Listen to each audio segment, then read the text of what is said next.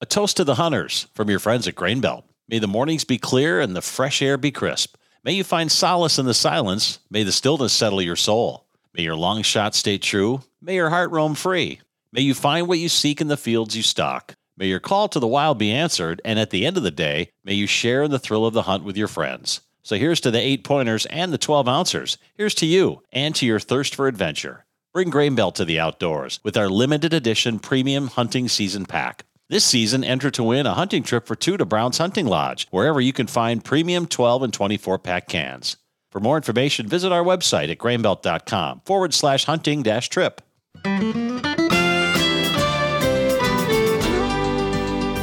Wood smoke, wool, and weirdos.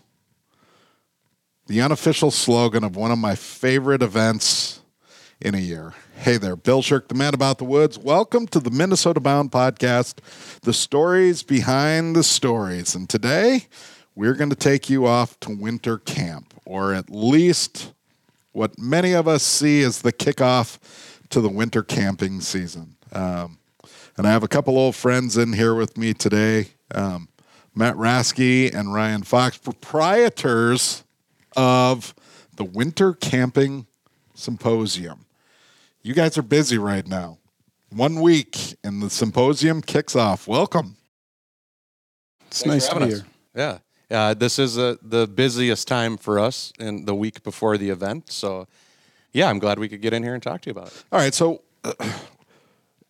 first off, before we get to the symposium itself, which is this big weekend event, like this whole winter camping thing, right? We're all in the same frozen boat here. People look at you and just go, what the hell is wrong with you?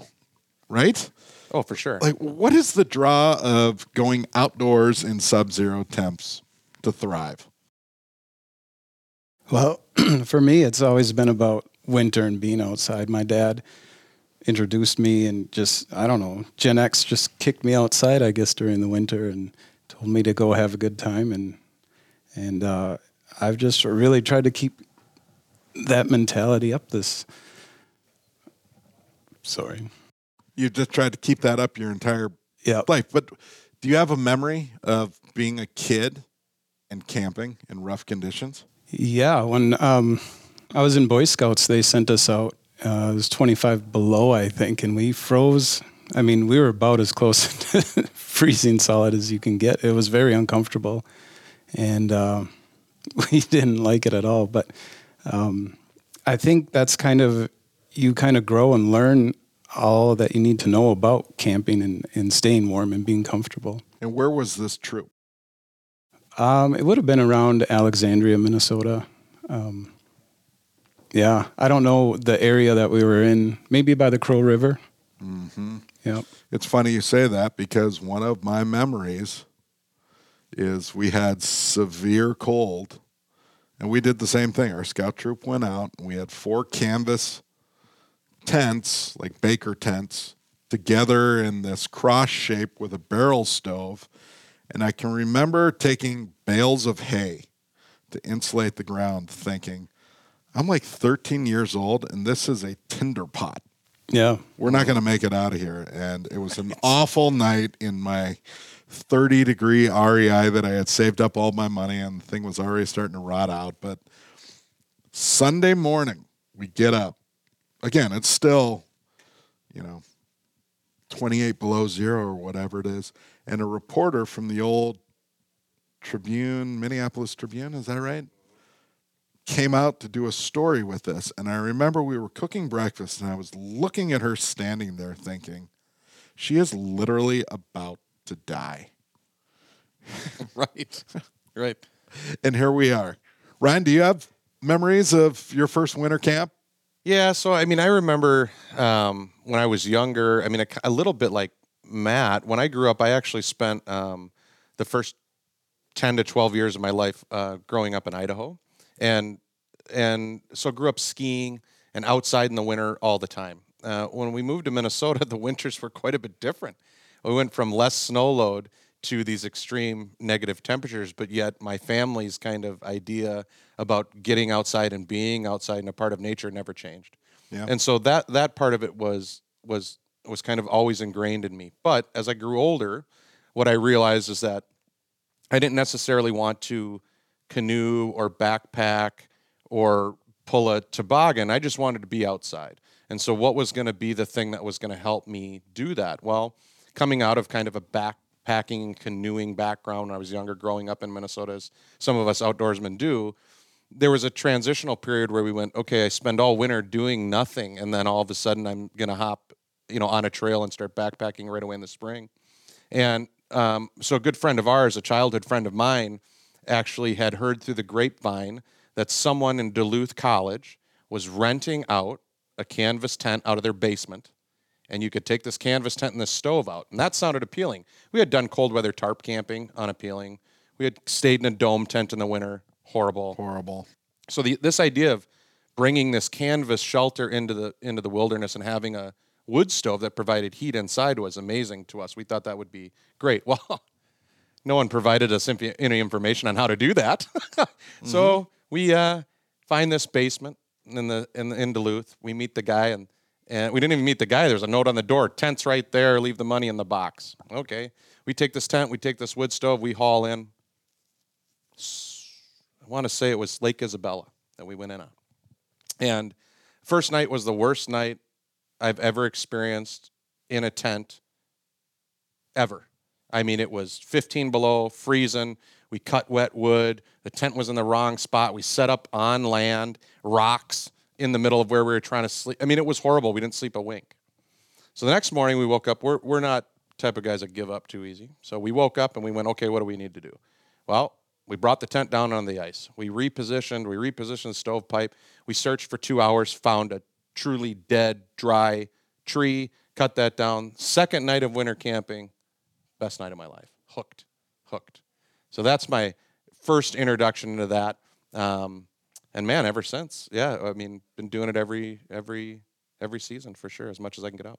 And I think that's what is appealing about it, right?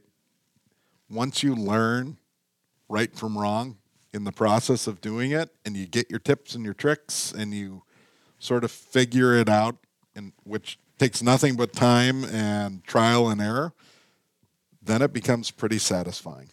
Yeah, I think there's a quiet confidence you gain after having some experience that allows you then to be comfortable in a situation that would make others uncomfortable.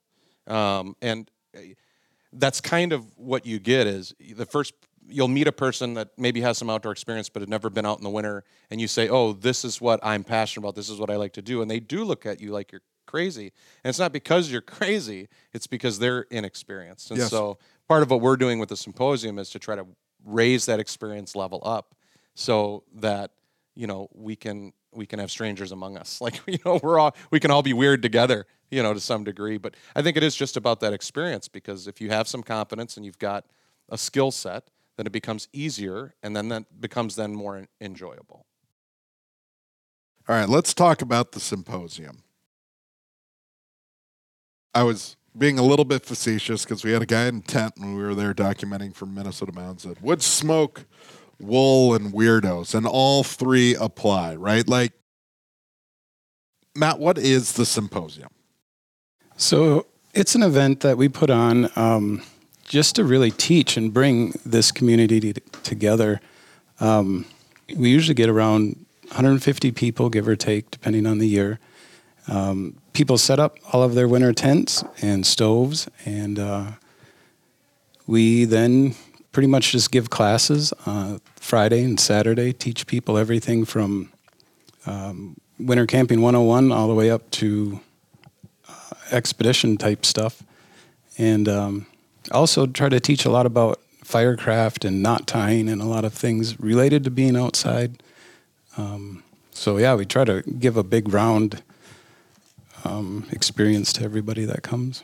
And how did it come to be? Like, where did it come from? Was it, I'll call them the old timers, but was it the Dan Cooks and the Don Cavalises that kind of laid the groundwork? Yeah, you're right in that. And it was, I would say, Don Cavalis from Four Dog Stove, Dwayne and Margot Lottig from Snow Trekker Tent, Yep. Kevin Kinney from Empire Canvas Works, and also Chris Evevald, who owned Black River Sleds. And so those four were really kind of the first early ones, and they were putting their own money up. And just to get a small gathering together, they were doing it like at Ely Community College and some Y camps in some areas, and really didn't have a large attendance. But it was, and that was what, 20, how many years ago now? Yeah, 25 years. 25 years or so ago. So the event was pretty small for a number of years. I mean, the first year I went, I believe the first year I went to one was at Ely. And it was actually my friend and I were on a winter trip, or on a trip, and we kind of stopped through there. Yeah, swing through there, and there wasn't that many people there, and it was more like a get together. It really wasn't formal like we have now, where we had classes and speakers and these kind of things, or sponsors even. It was just like a group of people getting together, sharing knowledge, looking at each other's equipment and that kind of stuff, and that's kind of where it started. It certainly has grown since then. Certainly since guys like Matt and myself have gotten involved. We're a younger generation. We looked at it a little differently. We had been to many expos right over the years and seen how those were constructed as far as teaching people. And that's, I think, what we saw that event could be. And then there was a sustainability aspect of it, of, can it be financially stable, provide for itself, put on its, it's so that you're not putting up your personal money to try to hold an event. So there were some goals there early on when we kind of got involved, to bring in some sponsorship, to have formal classes and speakers. I think that was the big change. But the core of it, which is collaboration and education, is still absolutely the same. I mean, that is our primary focus for sure. Well, and it's also an outlet for a lot of people. I do think that some of your attendees, that is their culmination. That is their version of winter camp, right? I can remember showing up, listening to these guys from, I don't know, Illinois or Nebraska, talking about their gnarly, hairy, winter camping expeditions, and their stove is shiny silver, and, the tent is bleached white and folded. And that's the fun of it. It's an outlet for people. It's become a destination. Absolutely. People just want to be there and be a part of that scene. Right. Yep. We have people at the event, on the last day of the event, asking us what the dates are for next year so they can make sure they have it off of work. Right? I mean, these people plan a year in advance to come up. And in fact, we have people that show up 2 days in advance of anything planned just to camp and have fellowship with other people. I think for the person that, maybe camps a couple times a year in their winter setup, maybe they're going to a state park or something like that, or even they're just their local acreage or whatever it is, they can come up to the symposium and really meet the people that are doing what they want to do or what they dream about doing, but maybe they're not able to or whatever, but they get to meet the guy with the super dirty tent and the dirty stove that camps. I don't know. I mean, last winter I was in a winter tent 37 nights. So that experience, to be able to share that with someone that really is hungry for it, they're planning for it, and they have a great time, and we get people from all over. I mean, you'd be amazed at how far people are willing to travel to come to this event. States. I mean, we have attendees from Japan. Okay, so I mean, it is by far the largest winter camping event on the planet. I mean, I am very confident in saying that. There are other groups, outdoor skills groups, bushcraft events, things like that. But as far as winter camping goes, I mean, we're it. We're the kind of the biggest, most involved, with the most sponsorship. We generally draw the best speakers. There's some other events around, but not really kind of to our size. All right, we're going to give away a few secrets here in a second. I want to talk about one of the big events that happens within the Winter Camping Symposium that always ends up online. But first, we need to thank a few sponsors who help make the Minnesota Bound podcast happen. I'm Bill Shirk, the man about the woods. We appreciate you listening to the stories behind the stories. Bill Shirk here. You know how much the Shirk family loves Connecticut water. No secret. We have it in our home, and now we've added it to our cabin life. And oh, what a difference. Believe me, for as long as I can remember, we've dealt with cabin water up in central Minnesota. Stinky, foul well water. After, believe it or not, a painless 4-hour installation, we have Kinetico soft water and Kinetico's K5 drinking system. No more bottled water to try and make coffee in the morning. It's great drinking water. It comes right out of our K5 tap. It's just crazy how quickly things changed. Our laundry no longer smells funny, and that Kinetico water cleaned up our showers and our dishes. The world's most efficient, worry-free water system. Visit Kinetico.com to find a dealer near you and join the Kinetico family. Did you know that a propane gas furnace lifespan averages 20 years while electric heat pumps only last about 14 years? And propane furnaces work in all temperatures while delivering warm and consistent heat in your home. Why buy 2 heating systems when propane furnace can do it all? Lasts longer, works better, and costs less. These things and more are being done today with propane, the right energy right now. Hewitt Docks, Lifts, and Pontoon Legs began in a small south-central Minnesota town with a mission to make dock install and removal easier by inventing the Roll-A-Dock. Well, now the company has evolved to provide everything you might need to improve your lake time. In addition to the classic Roll-A-Dock or the new Ultra Dock system, Hewitt offers all-terrain staircases, gangways, canopies, and lifts, along with any accessory you might need. Celebrate 50 years of business with us. Go to HewittRad.com to enter for a chance to win a free dock and monthly prizes. Hewitt Docks, Lifts, and Pontoon Legs. Work hard, play harder. You deserve a Hewitt. Ryan Fox and Matt Rasky are my guests today, and we are talking about the Winter Camping Symposium, which always happens about the third week of October. The Shirk barometer for us, that's always during youth hockey tryouts. So about every other year we get hosed out of not being able to attend because the dang boys need to be back home at the ice arena. This year we're off the hook, so we'll be there for Thursday, Friday, Saturday, and the Sunday, all 4 days. Love it. The Camping Symposium, you have a bunch of people at the YMCA camp set up. There are tents all over. You're running the classes. They're sewing of gear. They're, snowshoes, obviously some of the bushcraft skills stuff. But then at one point of the weekend, it seems like everyone grabs their favorite beverage, whether it's a cocktail or a beer or whatever. A few folks grab video cameras or cell phones now, and you take a tour, the shelter tour. What gives? It is Parade of Homes Winter Camping Symposium style.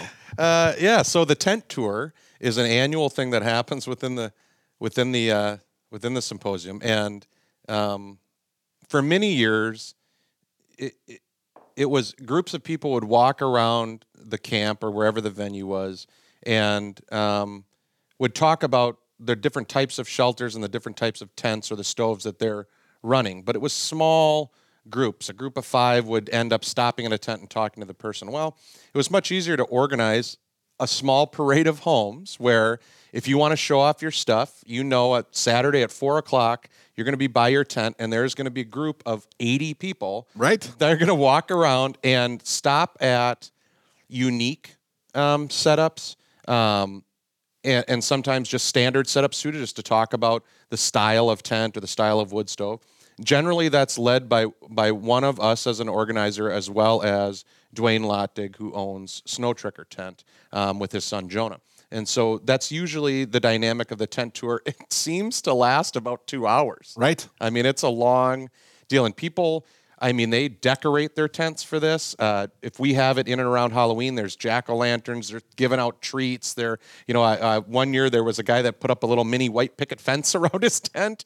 So the tent owners really get into it too. Was it last year that the kids group organized trick-or-treating? Yeah, and they went around to individual tents and actually did that. So it's also a way to kind of bring, it's a large group of people. So this is a way that we can bring that large group of people together and doing one thing. That's why we do a group announcements Friday and Saturday nights. Why we do a raffle giveaway is we're trying to keep the group together also. So not just individual classes where there's 20, 30 people, but a few events during the weekend where everyone's together and you can kind of get a really good look of how many people are actually there and how many people enjoy the same things you do. And it's tips and tricks, and you always pick up one little thing on the tour and it's amazing when you start thinking about the shelters. I'm just going to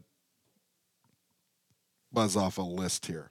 Snow Trekker. Obviously, there are a lot of Snow Trekker canvas tents. You've got, teepees from Seek Outside. You've got Kodiak Canvas. You've got, Arctic Oven would be Arctic another ovens, big which one. are so above and beyond. You've got Ted Williams, Sears Canvas tent. Right? Like, there are all these different shelters that everyone makes their own. And a lot of homemade tents, too. Yes. Yeah, Quite a few. Or modified 3-season tents that have a stove jack in them. And that's the thing. I grew up cold camping, right? All winter long, you were going to sleep in a shelter, which in my case was always a Quincy or a snow cave. You had a big bonfire. The bigger you built it, the warmer you were, and the more you were able to manage, moisture. That's how we learned when we were kids. Yep. But then all of a sudden, a few years back, there's this whole thing about, well, you can have a wood stove in a tent. No, you can't. We were always taught that flame and tents don't mix, but it's a thing, and it's unbelievable. The not having a wood stove in a tent came out of the BSA, the Boy Scouts of America. So their cold weather training, and still is to this day, is they don't promote fires inside tents. Now, as an organization, as an Eagle Scout, I do. Just so you know. Now, what I will say is because of what's been going on over the last, let's say, 15 years, as far as our sport, our passion goes, is that they're coming around a little bit. They're liking the idea of maybe introducing a canvas wall tent and wood stove as a supplement to their cold weather leader training. And I think it's a great idea because most of us, like you had said and Matt said too, is our first winter camping experiences were not awesome, really. Decades. Right. And we're cold and we're not happy about it. And you lose that younger mentality. If they don't have fun, they're not going to want to do it again. So I think, there's a sense of that. And the other thing is that, when we first kind of started doing this, the equipment was unattainable. There were very small companies doing it, and the prices were very high. So we were making our own tents, or we were cutting holes in other tents and sewing stove jacks in. The first wood stove I ever owned, I made out of ductwork that I bought out of Menards lot. I had a buddy, he told me how to do it. I built the stove basically in the aisle. The kid's like, "Can I help you with anything?" I'm like, "No," and I built a ductwork wood stove, and I ran that for 3 years, and it worked. It worked. Still works. Still own it. So a lot of that, we're having to build our own stuff. Yeah. And now, like you alluded to with the tent manufacturers, quite a bit available to us, and so there's people that still build their own stuff, but there's a lot of stuff now that's more affordable, and within the last few years, the foreign offerings are very available and very affordable. Yeah. Now, the quality isn't as good. I'll be honest with that, in my experience. But it's reaching the masses. There's more people that can afford to get into a winter tent and justify potentially not using it, like say as much as Matt and I do. Yeah. But say, okay, I can make this expenditure and justify the 3 nights or the 3 trips that I'm going to go on, and I can buy this cheaper maybe tent or this cheaper stove and still get out there. And that's the important part, getting out there, right? It doesn't really matter what you're using. The getting out there part, at least from the Symposium standpoint, is the important part. And I saw that a year ago. We had some first-timers out in Voyageurs National Park, and one of them had purchased an Amazon teepee and wood stove. And his experience outside of firing that stove initially inside his shelter to burn off the oil. Oh, yeah. Outside of that, he had an amazing experience, right? Mm-hmm. And I think he had like $150 into that deal. Right. Amazing. Right? So you have just made a positive imprint That guy wants to go winter camping again because his experience was very positive and he didn't break the bank in the process. We're talking about some of these tents. I just paid for one, $2,000 plus $1,000 titanium stove, but it is expedition quality stuff that will last a lifetime if you take care of it. Those tents and stoves have lived in the Arctic for the last 2 decades without an issue. I mean, there's trappers that live out of those tents for 5 to 6 months out of the year. Right. And, you know, I mean, yeah, it's expedition grade quality equipment is absolutely correct. And for trips that Matt and I would prefer to take, which are backcountry wilderness trips into the Boundary Waters, to me, that level of equipment is necessary to mitigate the amount of risk. Which is all winter camping off the grid is about, is assessing risk. 100%. Yep, you are absolutely right in that. I mean, when you are traveling in weather that wants to kill you, you need to have a certain skill set. You need to have some knowledge. And the Symposium is a great place for that because you've got so many experienced people that can look at it and you go, hey, you're going to survive at 20 below if you do these things. Not only are you going to survive, but you're going to thrive and be comfortable. And having someone with some confidence, experience tell you that's a lot better than surfing the internet to find out information from someone that you have no idea what they've done or what their experiences are or whatever. They might just be feeding you a load of, you know. Mm-hmm. So I think that's a load of what, Ryan? Load of crap, Bill. We and so we certainly, I think, are good at wading through that stuff. Yeah. The speakers and presenters that we have at our event, I'll be honest, are vetted. And they're vetted from guys that have that experience. And so we understand what they're doing, what they're capable of, what their experience was, and how they're going to translate that to our attendees. Yep. And that is the most important thing for us as organizers, you know. And we are truly that. I mean, we're organizers here. It's our attendees' events. It's not our event. It's their event. We're just trying to, you know, kind of cross the T's and dot the I's when it comes to that. We choose the speakers and stuff, of course, but it's really fueled by the suggestions that we get out of our attendees every year. Love it. Can't wait. I want to go back to expedition quality gear for a second. A little shameless shout out to Dan Cook, because with my family, we had a great moment when COVID hit. All of us will never forget that March when everything just sort of shut down. Shirk boys are suddenly out of school. School is done. And you kind of go, what now? And Dan Cook had said, all right, Shirk boys, if you draw the design for a tent, I will build it for you. And they did a little horse trade. The boys spent 147 nights in that Dan Cook shelter. Spring into summer, we had some nights inside, and then things went back to normal for a little bit. Then they shut it back down. The shelter went back up in the fall into Christmas. And that thing is still rock solid. Now, it's funny. We took it to turkey camp last year. It's sort of a wall tent, sort of sill nylon. And somebody made the comment about, oh, what year is that tent? Because it's worn, it's faded from the sun. And I laughed. I said, oh, it's, 12 months old. Yeah. And they go, what? And you go, start doing the math. 147. A lot of us followed along on your boys' adventure with that. It was really, Matt and I are both parents. Yeah. And I'll speak for myself in this, but I looked at that as what a great little mini adventure for those boys to experience. And I've raised my children somewhat of the same way, to be self-resilient, be adventurous, and do some of those things. And getting back to Dan Cook in particular, he's been a longtime supporter of the Symposium.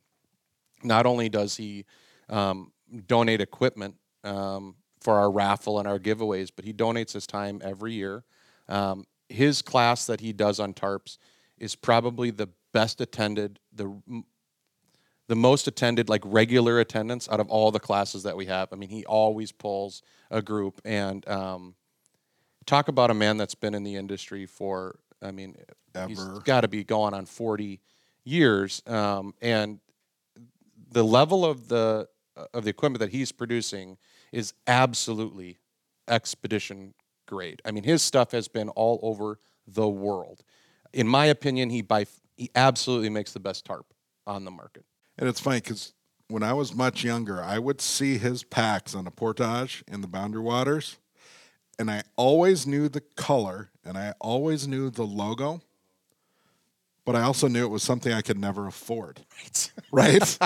Like it was just out of my. Yep. I was going to. There used to be a store here called Banks, and it was overstock, and some warehouse of gear would burn down, and they'd put all the smoky gear, 2-for-1 sale at Banks, and that's how I bought all my camping gear growing up. But like Cook Custom Sewing stuff was always, top shelf.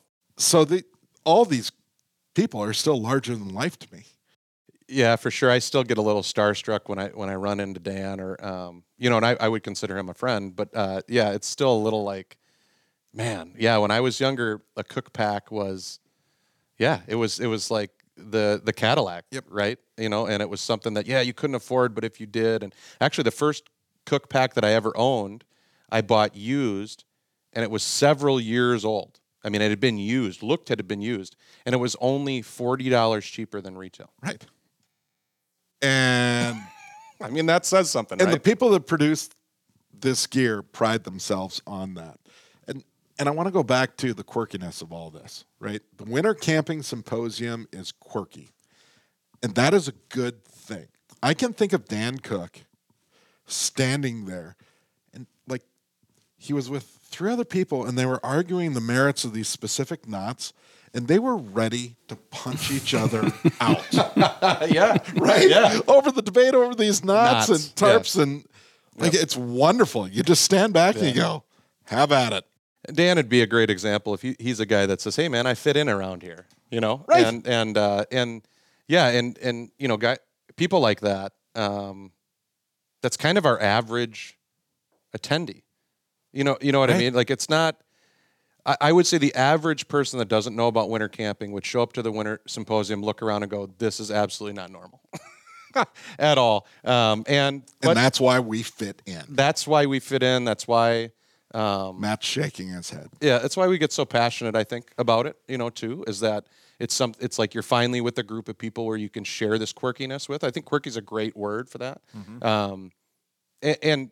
To be able to be around like-minded people is really cool. We not last year, but the year before, we did have to cancel the event due to COVID. A lot of people were disappointed by that, but we got overwhelming support that was the right decision. Last year, when everybody came back together, it was like the family reunion that should have happened. And, these are like really close friends that I only see once a year, mm-hmm. and we can relate. And through all of that, what you'll not find at the symposium are poor political discourse or arguments about that kind of stuff. No one cares about that stuff at our event. We're all there because we want to be outside in the winter and we enjoy nature, and for some reason we love sleeping in a tent at 20 below. Yep. Right? It's amazing how people can come together from all walks of life, from different parts of the world, not just the country, but the world can come together. That's satisfying as an organizer to be able to see that. Oh yeah. That keeps my fire burning. I will tell you that the Shirk boys are just counting the days till they can chase down Takashi and see if he's got any more of his Japanese candy.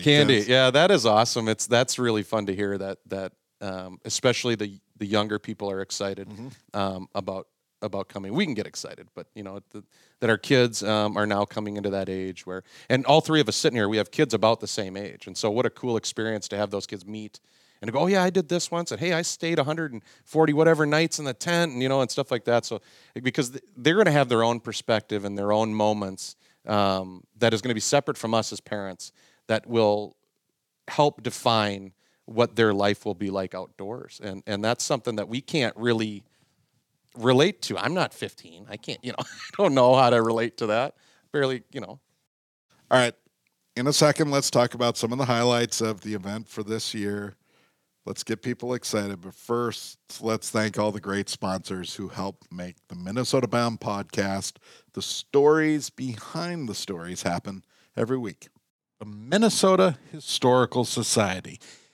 a message for you. Come visit historic Fort Snelling, Minnesota's first national historic landmark, a place where waters, people, and ideas have come together for thousands of years. Hear many stories told by many voices and learn more about how lives and history intersect in ways that are stirring, powerful, complex, and still relevant today. Whether revisiting your favorite parts of history or learning something new, it's waiting for you at Historic Fort Snelling. Learn more at mnhs.org/Fort Snelling. Hi there, Ron Shera here for Star Bank. If you're putting your money into mega banks down the street, who knows where that money's being used? Bank locally. Keep your money local with a community bank that actually cares about you, your family, your business, and your goals. Check out the bank we use at Minnesota Bound. Try Minnesota's own Star Bank. You can find them online at starbank.net. When you call Star Bank, you actually hear a real living person answering the phone. Star Bank has 10 convenient locations around Minnesota to serve you and all the mobile banking products that you need to manage your money. Check out all that Star Bank has to offer at starbank.net. Remember, FDIC an equal housing lender. It's time to plan your fall hunt in North Dakota. Get this, with an estimated 3.4 million breeding ducks, North Dakota's central region is prime habitat for hunting waterfowl. In fact, right now, the state's breeding duck index sits 38% above the long-term average, and the water's up too. The spring water index is up 616% over 2021. That's a good thing. Now, when you consider that North Dakota has approximately 700,000 acres of private land open to public walk-in hunting, guess what? You've got an outdoor oasis. For the latest information about public hunting lands and private land open to sportsmen and women, visit North Dakota Game and Fish Department. Bag your limit this fall in North Dakota. Visit legendarynd.com. All right. So we just happen to be recording this 1 week out from the symposium, but it's kind of a year-round discussion. So highlights for me: setting up, getting the winter camp set up. I think the Shirk Boys want to set up their Dan Cook special shelter that's so worn and do that deal. The reunion with people, right? Having a beer around the tent. Checking out the stoves, hanging out, just saying hi to people. The courses, obviously you can learn anything you want. People bring sewing machines and they work on their own gear. The auctions, the silent auctions, the trade stuff, of which I'm going to do a shameless plug here. I actually will have a bin that I am bringing that I've been filling with just stuff. For the gear swap. Gear that I just don't need. So you guys tell me what you want me to do with it. I will put a tip box outside the tent and let people pick stuff, or if it goes to you guys and you raise funds. But I'm looking forward to that. Obviously, some of the nighttime activities after dark and libations, even the silly YMCA meals, right? On the trays. Right. There's we're going to summer camp in the fall. Yeah. Oh, but what else? What else are the big draws for you guys? What else do you think will intrigue people? Well, we have music. 4 Mile Portage is coming this year. We just booked them yesterday. Mm-hmm. And they're going to play some good music with maybe a little square dancing. And you've mentioned beer a couple times, Bill. Moose Lake Brewing is sponsoring us and just giving us kegs of beer for the whole weekend, which is a really nice thing of them to do. What else do we have? So we have a big raffle giveaway Saturday night. We give away stuff to our attendees, and so that's a big deal this year. We've got 2 keynote speakers Friday and Saturday night. Friday night is Nick Gordon. He's an educator out of Wisconsin that runs a guide company. He's also an EMT. So he'll be talking about some of his winter expeditions. And then we're happy to have Emily Ford out of Duluth on Saturday night. She did a Boundary Waters crossing this last winter solo. She's the first openly gay black woman to have ever done that. She's also done the North Country Trail and the Ice Age Trail. Both in the winter. So this is a very accomplished woman. I've heard her speak before. She's a great speaker. So we're really excited to have her involved this year. So those are some of the big things. The other thing would be just, and I think you alluded this earlier, Bill, but is the fellowship, is having that many people together in one spot, all kind of on the same page, talking about the same stuff. It is amazing the conversations that you can have there and how you can lose track of time. Friday becomes Saturday, Saturday becomes Sunday, and all of a sudden you're going home. I carry a notebook with me because I need to write stuff down. If I'm having a great conversation with someone and they come up with a little tip or trick, right, that really, I got to write it down because I'm having so many conversations over the weekend, I most certainly will forget it. So I think that's a huge part of the symposium that not a lot of people talk about. The other thing that we don't talk about a lot, but is still out there, is that the Winter Camping Symposium also runs an online forum that runs year-round. So that's a discussion panelized forum that has kind of separate threads that involve everything that we do at the symposium. So building stuff, trip reports, fishing reports, camping on the ice or not, everything can be discussed year-round there too. So that's a big part and something we just have added in the last few years. What about somebody will be listening to this and they're in Arkansas right now? Shout out, Razorback. And they'll say, gosh, I'd love to go to this thing, but I don't own winter camping gear. Like, I'm an outcast. I can't do this. Yeah. What happens to people like that? So the camp that we found a home at for about the last decade is the YMCA Camp Miller. That's in Sturgeon Lake, just south of Duluth, Minnesota. They have lots of cabins available to rent, and they're very affordable. We have local motels that are in the area too, but I would say 90+% of our attendees are either in tents or in the cabins on site. Some are primitive cabins, so they just have like a wood fireplace in there. And then others are fully heated, air conditioned, beds, the whole deal. There's shower facilities on site. So someone can come up with zero equipment, and no experience, and still be able to eat meals on site, have their stuff secure and safe in their own room, and have a warm, dry place to stay and not have to worry. So if you're on a plane, you don't have to worry about bringing a sleeping bag. You don't have to worry about bringing a tent. You don't have to worry about bringing a pad. Yeah. We have people that drive down from Canada and would much prefer to stay in a cabin or a room rather than have to kind of huck all that gear for the weekend and stuff like that. So there are opportunities for people from Texas or Arkansas that have no equipment and just want to learn and meet people. There's a way that they can come up and do that for sure.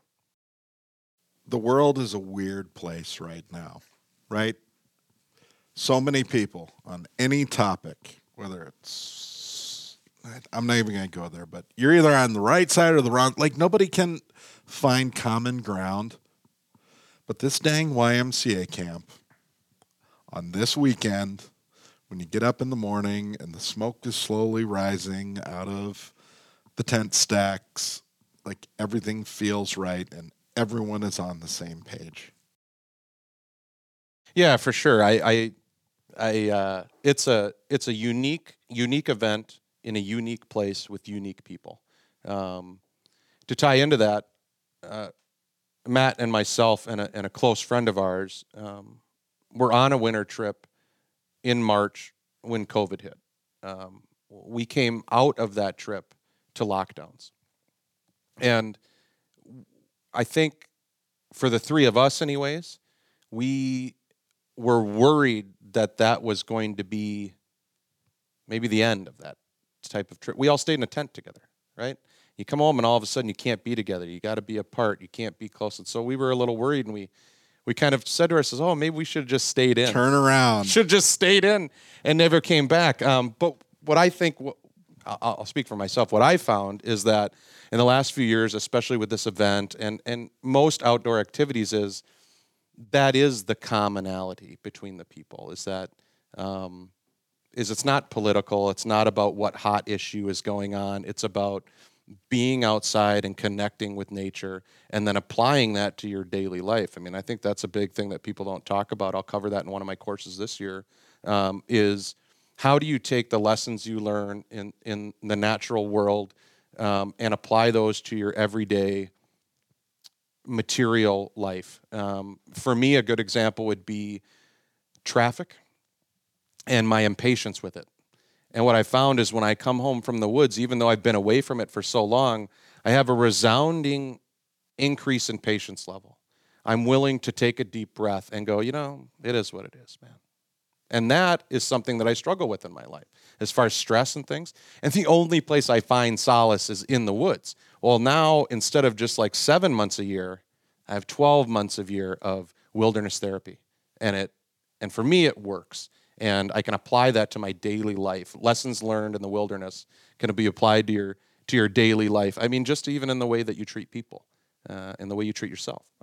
So there's lessons to be learned there, and those are some of the things that we cover at the symposium. We dig in deep, and talk about some of those things that are a little more nuanced than just, hey, what tent are you running? Mm-hmm. So those are some important things. And there's hope. For me, it's hope because as soon as I come out of the woods, I'm a little bit foul. I'm leaving this all behind, but now I'm looking forward. Right. Maybe even to the next trip. All the time. And it never I has to to go home, end. unpack, and pack again. Right. Yeah. Oh, yeah. You know, and that's a big deal. It is. That's a bright spot. Yeah, I think I realized long ago that I was probably never going to climb Mount Everest, right? But that there were other things I could do in my life to challenge me in that way and still get some sort of that same feeling of accomplishment, the same feeling of pushing yourself. Both physically and mentally, and those are the things that I loved about backpacking and canoeing and things like that. Was I was pushing myself. Well, winter is the culmination of all of those things. It's the culmination of your skill set, your physical ability, your mental stability. All of those things could kind of come together, and you get off of a winter trip, especially a wilderness backcountry trip, and it's fulfilling. I mean, deeply fulfilling for me. One of the things Ryan and I were talking about in the truck before we came in was about staying in shape and not, leading that sedentary lifestyle. And it's great motivation to go to the gym every day when you know that you have to be out on the snow and ice, pulling a toboggan. I'm a bit of a weirdo in my neighborhood. I have a Cooper truck tire that is hooked up to my Polk harness. And I pull that. And first off, it makes a tremendous amount of noise. And it leaves a mark in the asphalt. So everyone knows when I'm out dragging and they're like, what are you training for? And you go, life. Yep. And it's like this, but that's it. You cannot play that game well if you are not taking care of your body. If Matt and I go on a trip, let's say a winter trip, and we're going into the boundary waters and it requires physical effort and mental stability, he's relying on me and I'm relying on him. And so, well, you have a responsibility to yourself, I believe, to be in the best shape you can if you're going to go do a physical activity that involves risk. You also have a responsibility to your tripping partner. If I go down, he's going to have to make up that difference, whether it's carrying my load or carrying me. And so, I do believe that year-round physical activity helps with backcountry travel. I mean, it absolutely does. The better shape you're in, the better time you're going to have. The other thing is that it will also present a better experience for you, right? So not only will you be physically healthy, but you'll have a better experience in the woods if you have a loaded card in your skill set pocket, right? And you also have some physical attributes that will benefit you in that. The other part of the discussion in the truck Matt and I were having, we're like, man, if you got a good butt and good legs, you're probably going to be able to haul a toboggan, right? If you got skinny little pin legs and you work behind a computer all day, maybe there's some other things first that you should be doing before you all of a sudden decide to walk into the boundary waters in January at 40 below. Well, which is also how you manage trips, right? I'm giggling a little bit. We're sitting here in the world headquarters for our television production. We're in the conference room doing this, but 2 walls over, director of photography, Aaron Ochtenberg, is working on our winter trip from last season for the TV show, Minnesota Bound. And I'm a pretty healthy guy and I'm a pretty tough guy. It took me to my limit and it took Aaron to his limit. When you're trying to polk through waist-deep snow with heavy wind, heavy snow, patience, right? Attitude, all that stuff goes to pot, and it is an absolute struggle to manage those things. And that's outside of equipment breakdowns and unexpected. And, it's all about managing risk, and that's why we do it. Overcoming those things. Yeah. You want to share a story? He does. Before we go, come on. There's we've something brewing. We've got so many stories the story. about struggle. Yeah. We got caught out on Clearwater Lake off the Gunflint Trail one winter which is a long, 7-mile east-west, roughly, Yeah. open run. Great Lake Trout Lake. Great Lake Trout Lake, not a great lake on this trip. Yeah, we were going in, and the first day was pretty good. We ran into some slush pockets, and but we set up camp and thought everything was good. We got some snow that night. Our ultimate goal was to try to get to those waterfalls on Caribou Falls? on Pine Lake there. And so we moved closer the next day and got more snow. And I don't know, 4 inches each night, I suppose. And it was a warmer, heavier snow. Yep. So a lot of weight pushed down on the snow or on the ice on the lakes, and the water came up, and we decided to leave, I guess, after day 4. Yep. And, So a day early. Yep. Yep. And then, we just got caught in all of that slush, and we had one of our friends get really cold. I mean, you're walking in knee-deep snow and ice, and your toboggans are freezing up, so you have to flip them over and scrape them off. And I don't think we had a lot of scrapers. I was using my... No, but that can happen in 100 feet. When slush is bad and temps, right, it's a nonstop battle. Yep. And for anyone who's never dealt with that, when you start getting slush on a polk sled, it doesn't make the task tougher. It makes it impossible. You cannot pull. Right. It's like concrete. Yeah. Yep. It's dire. And your snowshoes are getting, very heavy with all that snow and ice. Yep. Yeah. They're frozen. The two things that I recall from that story that I usually tell people is that we were measuring our distance and accomplishment by feet. It took us 8 hours to go 2 miles on that lake. Yeah. And we could see our entry point You for just a day couldn't and a get to half. it. For a day and a half, Yeah. we could see it. So we did have a member of our party go hypothermic on that trip. Bad, to where he was delusional. So what'd you do? We stopped and set up camp and cut down trees and fired that wood stove up, got him dry, fed him. Used the satellite phone to call all of our spouses and tell them we weren't going to make it out that day and we needed an extra day beyond our original plan to get out. It was all hands on deck. We were traveling with quite a few people. I think there were 7 guys on that trip. Yeah. 6 or 7 guys. We put them all into 2 tents. Yeah, we were all in instead 2 of 4. tents. I mean, I was using the head of my axe to beat ice off my tripping partner's mucklucks just to get them free of his feet. And we all put on frozen mucklucks in the morning.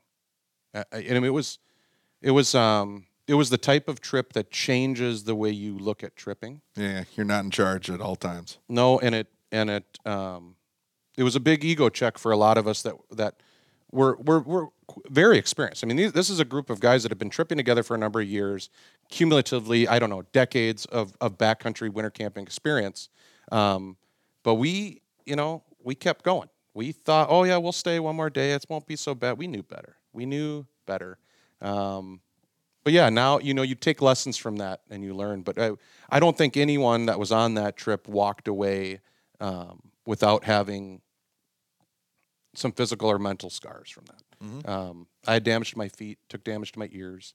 I definitely had some some damage there. I felt I was part of the leadership team and had made some poor choices there. Our friend that got hypothermia had some damage to his feet.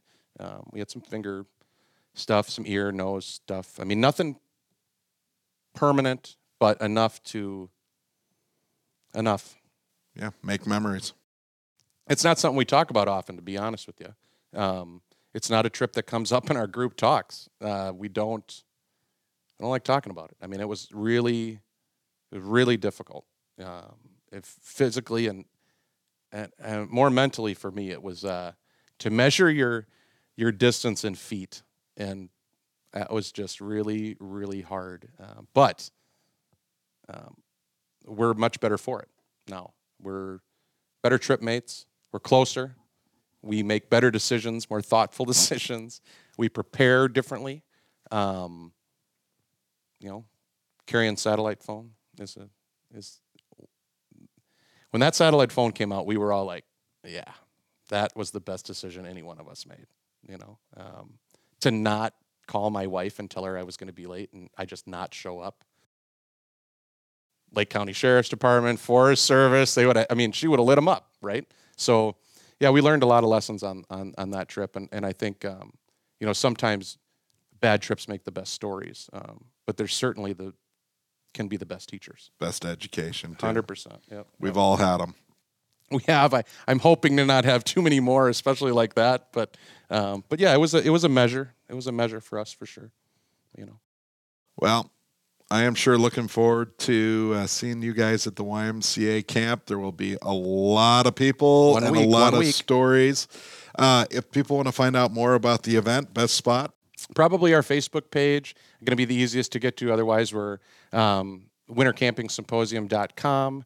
And on that website, you'll find an explanation of the entire event. You'll have a list and description of each speaker.